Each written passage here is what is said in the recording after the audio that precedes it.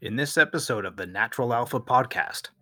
So, by sprinting uphill, you're creating less impact on the joints, but you're creating a greater demand for strength because of the greater range of motion that's required from the glutes. So, grass fed beef has twice as much CLA, 5 times as much omega 3s, and it's cheaper than grain fed crap beef if you know where to get it. So it's really the high intensity reps that matter, the amount of high intensity reps that matter. So every guy should try this training technique for at least 4 weeks and see what happens. Hey guys, welcome to the show. This is the podcast where we take natural biofundamentals and hacks and show you how to incorporate them into your lifestyle for supernatural results in things like health, muscle building, fat loss, and hormone optimization. So thanks again for tuning in, and now let's get to today's show. All right, guys, so coming up in today's episode, we're going to talk about the best cardio that actually spares muscle and may even build a little bit of it, where to buy your grass-fed, grass-finished beef, and a forgotten muscle mass building technique that, although it's been forgotten, still actually works like crazy, so stick around. Okay, so the first thing I'm going to talk about is cardio may be a bit of a misleading term because it's not technically cardio because you're not tapping into the aerobic system. You're still doing the anaerobic system or the glycolytic system at best. And I'll just get right to it. It's uphill sprints. So why uphill sprints in particular? Well, the principle is that you're moving your muscle as fast and as safely as possible, creating a stretch reflex without actually causing as much impact as you were, or as you would, just by with regular sprinting. It's because when your foot leaves the ground and goes up the hill, it doesn't have to come down as far because the hill basically meets your foot at that top level. When you're moving that quickly and you're creating a stretch reflex, you are training your type 2 muscle fibers. So these are the ones that actually respond to load or velocity, and they grow from either that load or velocity. And sort of the wisdom in it is, like I said, the SAID principle, which I've talked about before, which stands for specific adaptations to imposed demands. The body understands that it needs to keep muscle because it still needs to move quickly, and it needs to drop dead weight, and that dead weight being fat. That's sort of the training wisdom behind it, but the science backs it up. And if you get into the scientific data, you'll notice that with sprinting and other sort of HIIT training or high intensity interval training, there's something called the EPOC effect, which is exercise post-oxygen consumption. And sprinting, and if you do this, I'll talk about structuring it later, but you can be burning calories and burning. Hi guys, I just wanted to jump in and say thanks again for listening, or if you're watching on YouTube, thank you. It would really help me out to help other people if you would subscribe and leave a comment and let me know how you're enjoying the show and what other content you would like to hear. Okay, let's get back to the show. Fat for up to about 48 hours, maybe 2 days, maybe 3 days if you do a really good one, later. So you're burning fat for up to 2 days after your sprinting session, which is really cool, right? Be careful if you're out of shape though. I mean, any sprinting or any high velocity stuff, if you're just jumping into this, you're going to get hurt because that's where injuries happen, is particularly on high velocity things, particularly on the eccentric load. So if you're loading a muscle very quickly as it's elongating, that's when you're going to get pulled. So you definitely have to ease into something like this. Generally, how I structure this is with a general mobility flow warm up, then do 3 sets of increasing intensity, and then you're going to do 5 to 8 working sets with about 2 to 3 minutes in between each set. You do want to recover fully between your uphill sprints. You'll just get way more out of the actual sprint when you do it, and it also decreases your risk for injury. So that's tip number 1 for today. Uphill sprints are going to be your best bet at maintaining muscle. Again, because the body knows that understands that it needs to hold on to muscle because it needs that strength to get up the hill, but it will drop the dead weight, the body fat, and it does this through the EPOC system. Okay. Now, the next thing, I got a lot of guys talking about or contacting me, and they said, oh, grass-fed beef, that's great, but where do you get it? And it's really, there's no secret place But I'll talk about a couple places.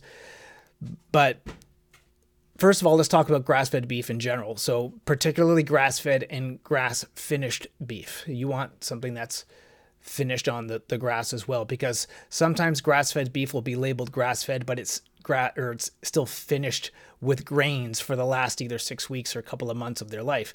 And that sort of negates the whole point of it being grass-fed in the first place, right?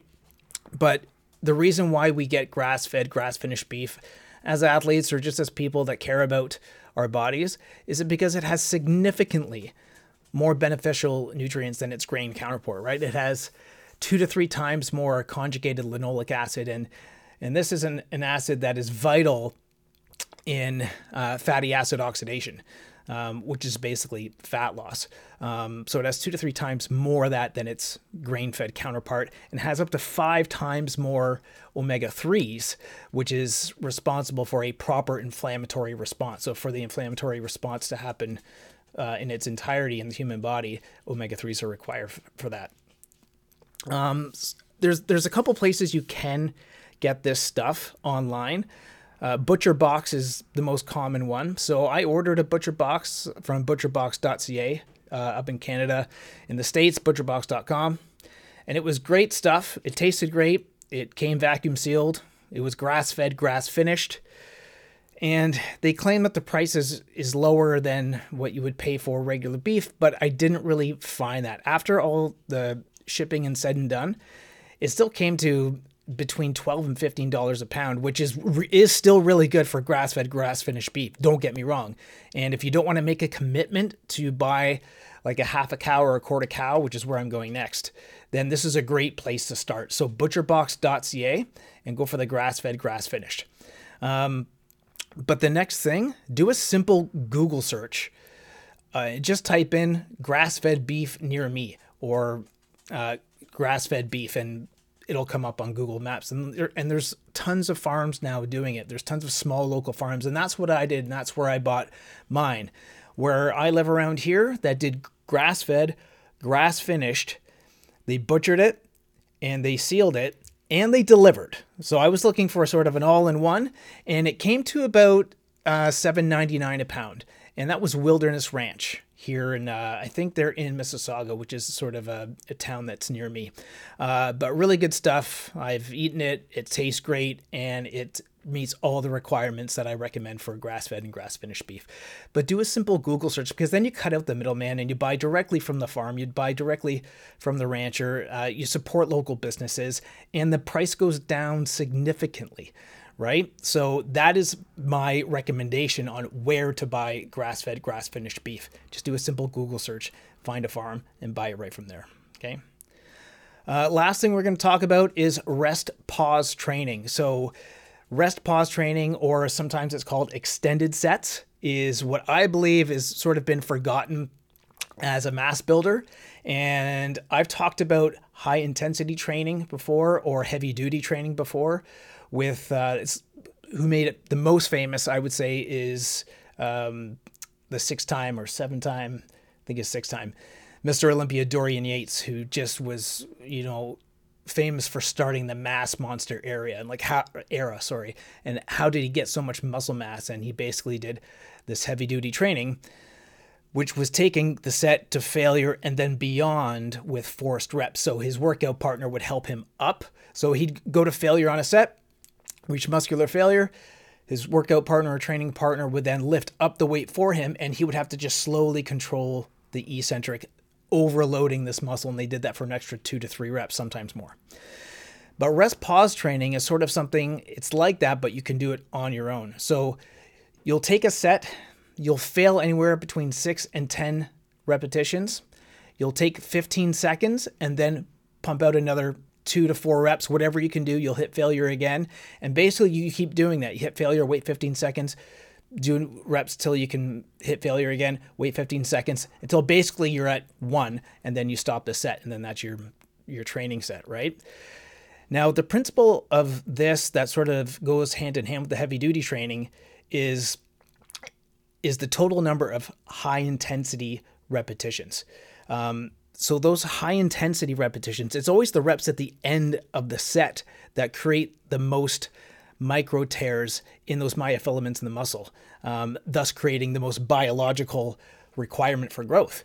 Arnold even said it back in the 70s in the documentary Pumping Iron. I think he said it's the 10th, 11th, and 12th rep. That's what really makes the muscle then grow. That's my bad accent of Arnold Schwarzenegger. But all the other reps are just sort of getting you there, so getting you to that point, because it's not really feasible to just basically do 1 rep maxes all the time for, say, bicep curls or whatever muscle you're trying to grow, and you won't get a lot of volume in then doing it that way either. But Mike Mentzer, who was another great bodybuilder in the 80s, he did this. Dorian Yates, and it was created by Arthur Jones way back when. But anyways, you can basically do that with any body part or any exercise. I've implemented it into close grip bench press. Anytime I'm going for hypertrophy, I always try to make the range of motion bigger in that lift. A classic powerlifting bench press, you're actually trying to shorten the range of motion as much as possible. But for muscular hypertrophy, I always like long lifts because you will engage the most amount of muscle that way. So make it hard. Make it hard. Use the variation of the lift that actually requires you to go through a greater range of motion. But that's how you do it. How I structure this is sometimes I'll pick 3 exercises. I'll do a rest pause set. Then I'll go to another exercise, do a rest pause set, and then to another exercise and do a rest pause set. And then by the time the body parts are split. And then by the time I get back to that first exercise, I've rested and I do it again. Now the reps basically decrease every time, but boy, is it killer. And it works, man. But that's it for today, guys. Thanks for listening. And we will talk to you soon on our next podcast, and stay strong. Guys, thanks for listening. I hope you can take today's content and apply it to your life to make a stronger version of yourself. I really do. If so, it would really help me out if you guys could follow me on Apple or Google Podcasts or whatever platform you're listening on, really. And leave a review as well. And let me know how I'm doing and what other topics you'd like to hear about. You can also subscribe to my YouTube channel, The Natural Alpha. And thanks again. I appreciate you guys. Stay strong, and we'll talk soon.